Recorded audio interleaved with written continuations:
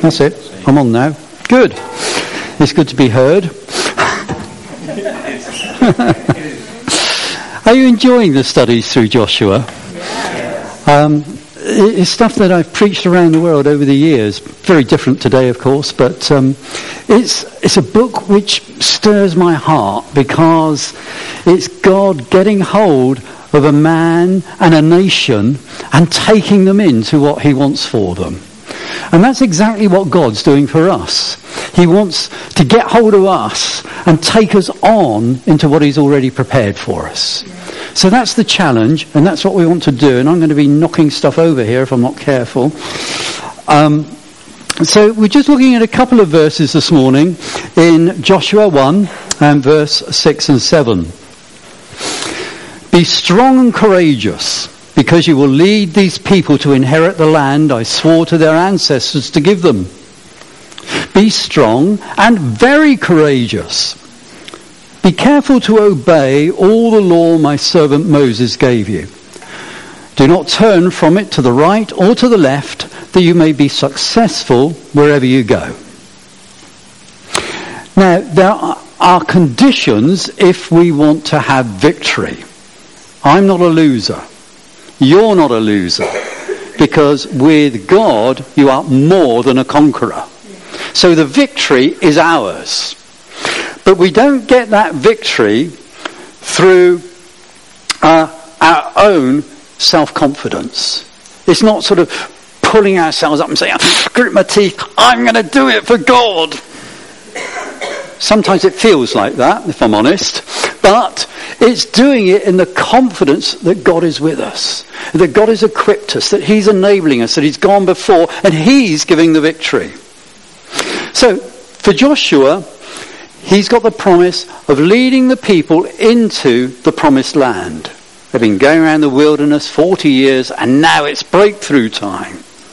And he gets this further promise and affirmation. You will. Now that says it's going to happen. Not you might, it's a possibility, but you will. Now when God speaks like that, he's already determined it, it's settled, it's a done deal. So you can go with great confidence then. This promise in charge has already been given to Joshua through Moses. We saw that back in Deuteronomy 31 verse 7. Then Moses summoned Joshua and said to him in the presence of all Israel, be strong and courageous, for you must go. It's not a choice. It's a must. You must go with this people into the land that the Lord swore to their forefathers to give them. And you must divide it. So it's not just getting into the land, but it's doing something with it. It's not just getting into the building, but it's what God will have us do with the building once we're in it. That's where it's going. You must divide it among them as their inheritance. You see, it's not just getting across the Jordan, it's settling the land. God sees beyond the immediate problem or challenge.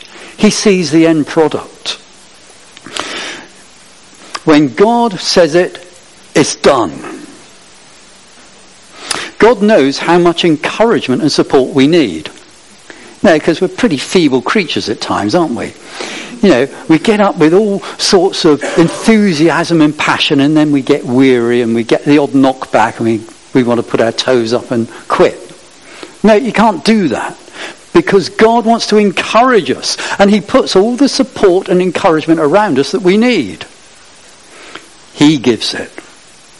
So, verse 7, be strong and very courageous. Joshua has to be strong and courageous. You were hearing about that last week. Leadership and Christianity is not for wimps. You know, when you think of Christianity, what do you think of? Forgive me, little old ladies sat in church being looking very pious. Or do you see a people of God raised up to take the nations? I see the nations. And that's what we're to go for in the name of Jesus. How do we find strength and courage? Let me give two brief comments. David strengthened himself in the Lord. 1 Samuel 30 verse 6. David was greatly distressed. You can get down. I mean, that's normal. We are human, but we're transformed humans. We're Christians. He was distressed because the men were talking of stoning him. Well, I think that would get me down too. Each one was bitter in spirit because of his sons and daughters. But, always get the but in there. But David found strength in the Lord his God. Some of you may want to discuss that in groups this week. How do you do that? And secondly, he also received help from Jonathan. 1 Samuel 23 verse 16. And Saul's son Jonathan went to David at Horesh and helped him find strength in God. We need one another. When did somebody last help you find strength in God? When did you last help someone else find strength in God? It's our responsibility. That's what fellowship is about. We need one another.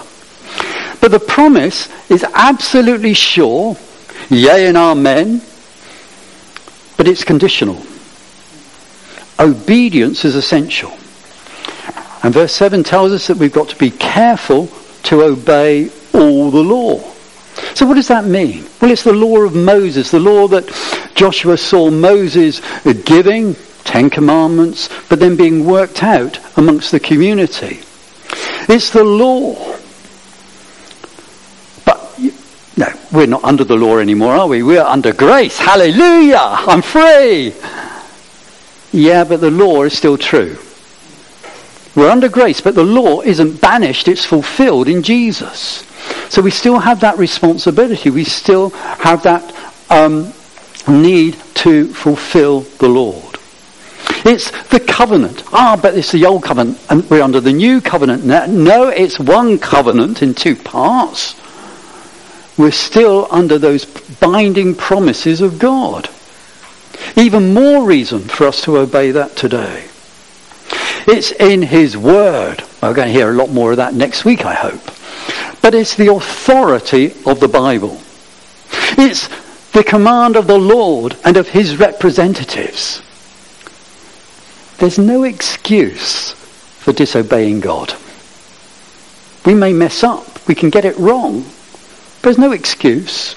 The only answer is we come in confession, in repentance, and move on. We've got that in Jesus. But no excuses. If you look through the Bible, go to a concordance, an electronic one, it's much quicker, and you'll find about 140 references in the Bible to being obedient, to obey. Deuteronomy 28 verse 2. All these blessings will come on you and accompany you if you obey the Lord your God. What does that mean? It means do what is written. James says, be doers of the word, not hearers only. It's doing all the word of God. You know, Paul speaks about preaching the whole counsel of God. Too often today, I see people getting focused on very narrow little bits. They pick out the bit that they like, and that's exciting, that's good. We'll do that, and they ignore the rest. We daren't do that. It's the whole of the Bible. And we mustn't turn from it. We can start with the word and then go off and do our own thing. No, we can't. We stick with it. Deuteronomy 28 verse 14 says, do not turn aside from any of the commands I give you today, to the right or to the left, following other gods and serving them. It's so easy, so tempting to get drawn aside. Beware of the shortcuts. Joshua 22 verse 5 says, further on in the taking of the land, but be very careful to keep the commandment of the law that Moses, the servant of the Lord, gave you. You see, it's there. It doesn't run out. It's not time dated. It goes on and on. To love the Lord your God, to walk in obedience to him, to keep his commands, to hold fast to him, and to serve him with all your heart and with all your soul. What a challenge, eh? Joshua's strength and Joshua's great success depended fully on the Lord. So obedience brings success. Obedience leads to the breakthrough that we could only ever dream of. Are there things that you're wanting to see happen in your life? Things that you think, well, maybe God's put that before me. Obedience will lead you into it. It's the key to it. The call to obedience to the Lord is a first priority. And obedience to God leads us to places that we would never come to in the natural. 1 Kings 2 verse 3. Walk in obedience to him and keep his decrees and commands, his laws and regulations as written in the law of Moses. Do this so that you may prosper in all you do and wherever you go. It's a sort of refrain that's picked up in a number of places through Scripture. Now, hear me carefully. We're not talking here about legalism. You know, some of us have tasted legalism in the past, where it's all about keeping the law and doing the right things. No, God saved us from that. We're living under grace. No, it's grace to grace. There is freedom in Christ. I love that song. Once we were only breathing, now we're alive. Isn't that fantastic? It's a bit like that. My chains fell off. I'm free. We're free of the law. We're not in bondage to it, but we've still got to be obedient. Do you see the tension there? We can't get away from it. It's not one or the other, it's both and. We are free to choose to obey. Isn't that what it is? That's where we need to be. What's the place of faith and obedience? Surely we just walk in faith. That's okay. Oh, I'm in faith. Hallelujah. No, it's faith and obedience. Faith, can I put it this way, is not enough. Oh, write me off as a heretic. But yet we need faith. It's by faith we're saved through grace. And we need faith because that's the vision, that's what keeps us going through. And it's God who gives us that faith. And we can pray, Lord, increase my faith. Lord, strengthen me to obey. You see, it's that faith for obedience. There are some things that God calls us to do, which without faith, we think is that totally crazy. Absolutely nuts. Now, God isn't nuts. He doesn't call us to do insane things, although he will call us to do strange things at times. God doesn't want you to fail. Do you know that? Get hold of that. Because that then gives confidence and boldness and stirs up the courage in you, and you will see success. I think one of the things that grates on me these days is the lack of confidence in God. Everything is introspective. It's what I feel. It's what I've done. And we've got to get to that place where it's God! God alone! And when we move with God, you can't fail. Oh, we'll have our disappointments. It's not an easy ride, but it's the way to victory. Joshua, when he went into the land, they had lots of battles they had to fight. And they didn't win them all, at least not at first. There are times of testing, there are times of difficulty, but you look for the victory, which is ours in Jesus. So what's this going to look like for Joshua as he steps out in obedience? Let's just look at a couple of, what I think are great examples to demonstrate his courage and obedience. One, he got across the Jordan, Joshua 3. He tackles an impossible situation. The river is in flood. It's not a nice little fordable stream. It's in flood. You don't go near it. And Joshua's got to get millions of people and their goods and their livestock. And he's got to get them across the river to the other side. Oh, yes, we're in Christchurch. We can lay a Bailey's bridge, can't we? No, that's not the answer. God steps in. It's not an engineering solution. It's not just a faith solution. But it's a faith that led to obedience. Maybe you just read it. Joshua obeys the Lord. Early in the morning, Joshua and all the Israelites set out from Shittim and went to the Jordan, where they camped before crossing over. After 3 days, the officers went throughout the camp giving orders to the people. When you see the Ark of the Covenant of the Lord your God and the Levitical priests carrying it, you are to move out from your positions and follow it. It's got to be action. Then you will know which way to go. Since you've never been this way before, but keep a distance of about 2,000 cubits between you and the ark. Don't go near it. Joshua told the people, consecrate yourselves, for tomorrow the Lord will do amazing things among you. Let me just pick out a few thoughts as we consider this.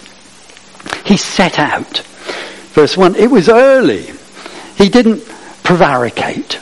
He didn't put it off. He didn't have to get down and say, well, what do we do here? And, hold 10 committee meetings before they come up to a half-baked decision. No, he gets on with it. But he did take time to prepare. He got the people together. Secondly, we see he delegated. He got leaders together and gave them direction. And they had to look to the ark. The ark signified the presence of God in their midst, and they followed the ark. They put a distance between the ark and the people so they could all see it, and they didn't want to corrupt the ark by getting too close. There was a holiness about it. But what's happening is they've just got to follow God. Now, we understand something about that, don't we? We listen to She Who Must Be Obeyed on our sat-navs. It makes it easy. If we do that when we're driving, how much more when we're living, we listen to what God's saying. Then you will know which way to go. Since you've never been this way before. That's exciting, isn't it? I like going places I've never been. It stirs something up in me. But it's nice to know that I'm not going there alone. There's consecration amongst the people. It's a holy task they're about. Yeah, they're going into battle. Well, they will get into battle, but they're getting across the river. And they're consecrated to God. They need to know that they're in that good relationship with the living God. And then, as you go on from verse 6 on, Joshua is encouraging the people and he prophesies over the people. He brings them God's now word to build them up, to encourage them. Let's pick it up again in verse 15. Here we find Joshua has obeyed the Lord. Now the people obey Joshua. And in their turn they're obeying God. Now the Jordan is at a flood stage all through harvest. Yet as soon as the priests who carried the ark reached the Jordan and their feet touched the water's edge, the water from upstream stopped flowing. It piled up in a heap at a great distance away, at a town called Adam in the vicinity of Zarethan. While the water was flowing down to the sea of the Arabah, the salt sea was completely cut off. So the people crossed over opposite Jericho. The priests walk into the river. Oh, about time they earn their keep, isn't it? Get them out there, get them in the river, and the water stops. It's amazing. They're obeying what God said, and they get the result. The water's back up now. It may have been an earthquake or whatever, we don't know, but God did it. One way or another, he stopped the water and actually made the ground dry. Second time we know he did that. He did it for Moses too. But they all cross over. The water piles up when they stepped out and moved. It didn't happen before. They didn't have to get on the edge and hold a prayer meeting. Lord, we want the waters to open. No, step out, take decisive action, walk in obedience, and then you'll see God do things. You'll never see it unless you step out. Yeah, I get frustrated that so many Christians live such dull lives. Step out, see God at work. That makes it exciting. It takes courage. But can you just imagine being one of those priests? You're there carrying the Ark of the Covenant and Joshua says, get in the water. It's a bit cold. Go. Okay, Joshua. And they walk into the river. And he says, stop. That's enough. The water's stopping now. And they have to stand there. And 10 people, 100 people, 1,000 people, million people, another million people, they're all walking past, and they've still stood there. How long is this going to last? Will it be all right? It takes faith for them to stand there, doesn't it? And then they follow the people out. They all get across on dry land. That's fantastic. The leaders and the people obey the word of God. That's the first one. The second one is, they're in the land now. They've had a little bit of a problem at Ai. Now they're into Jericho and a big fortified city. What do we do? The Lord's command. Now the gates of Jericho were securely barred because of the Israelites. No one went out and no one came in. Then the Lord said to Joshua, see, I have delivered Jericho into your hands, along with its king and its fighting men. Yeah, he gets that promise. The deal is done before he starts on it. Isn't that fantastic? March around the city once with all the armed men. Do this for 6 days. Have 7 priests carry trumpets of ram's horns in front of the ark. On the 7th day, march around the city 7 times with the priests blowing the trumpets. When you hear them sound a long blast on the trumpets, have the whole army give a loud shout. Then the wall of the city will collapse and the army will go up, everyone straight in. Oh yeah. But they do it. They're marching around the city 7 times, blowing the trumpets. I ask myself the question, why are they doing that? Why 7 times? Wasn't 2 or 3 enough?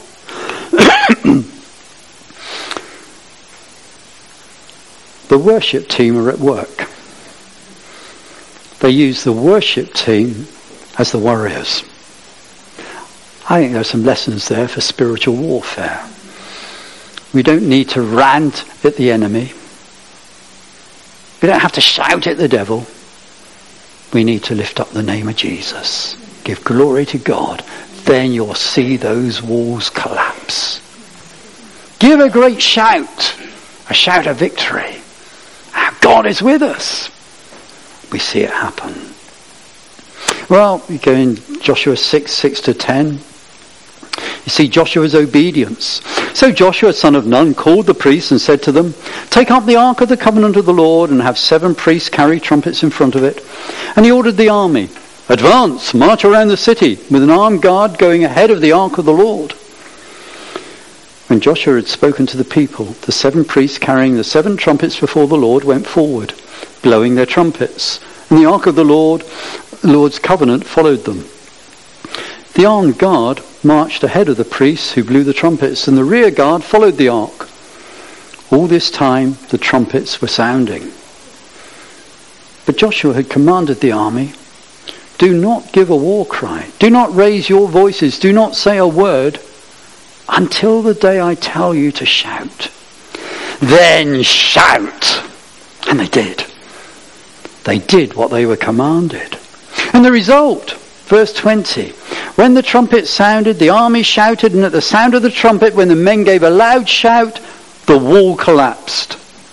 So everyone charged straight in and they took the city.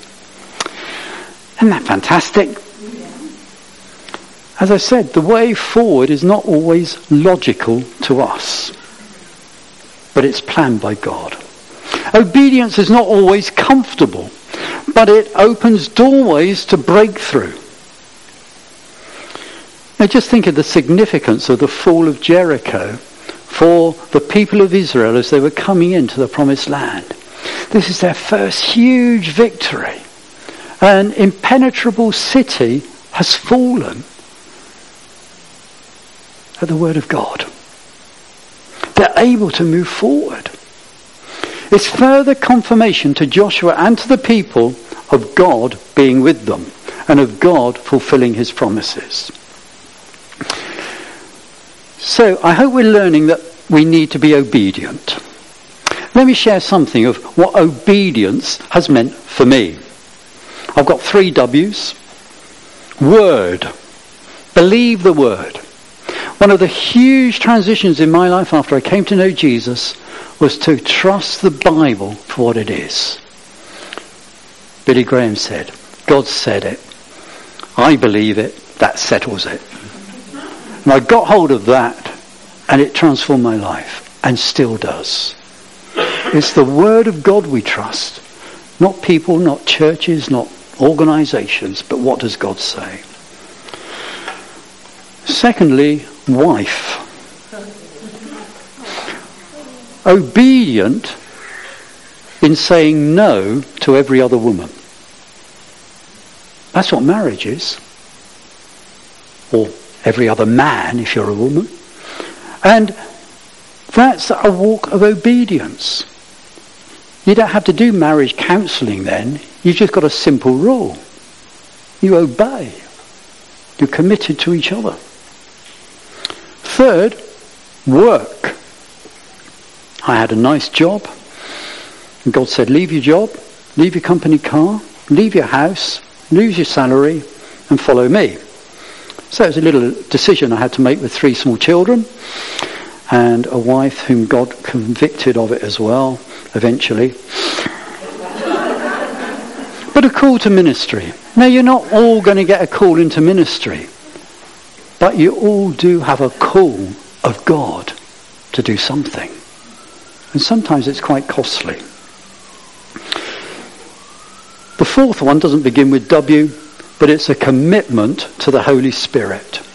Obedience in worship, in just raising my hands, just the liberty that gives. It still gives a liberty today.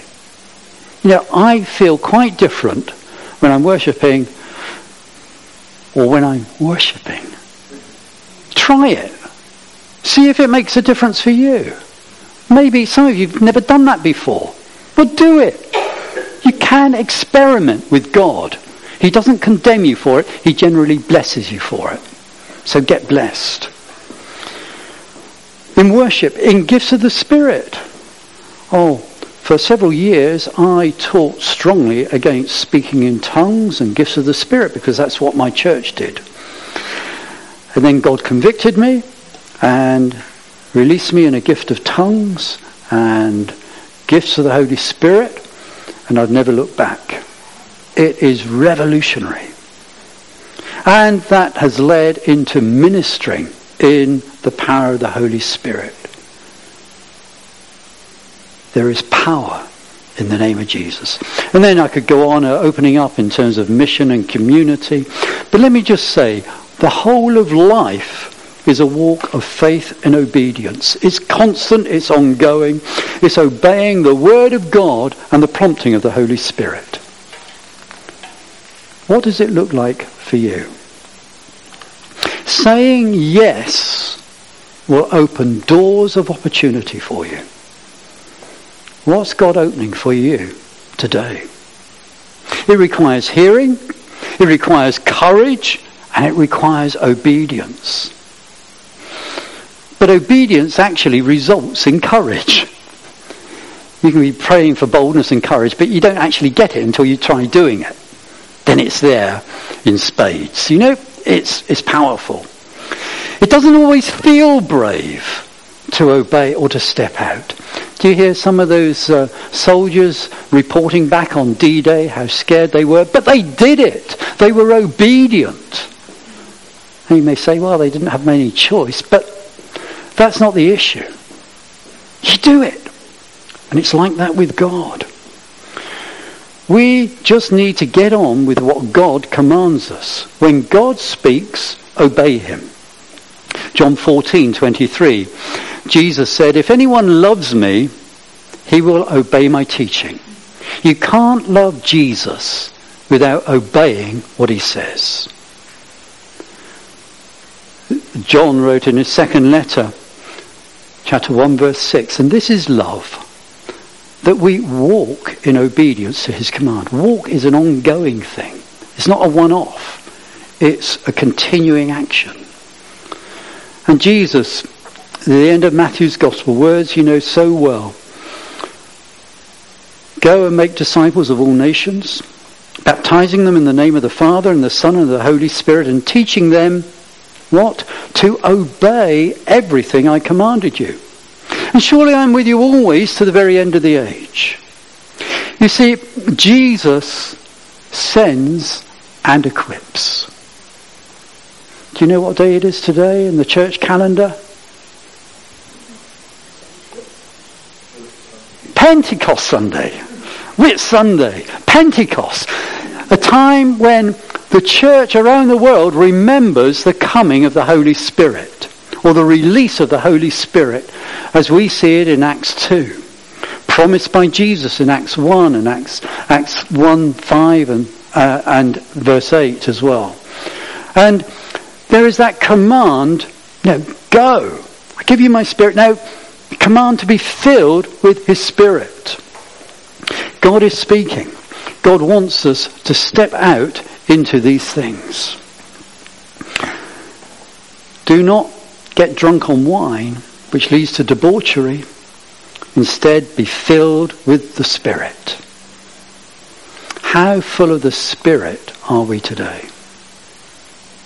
Some people say we leak. I'm not convinced of that. I think we just don't obey as often as we should.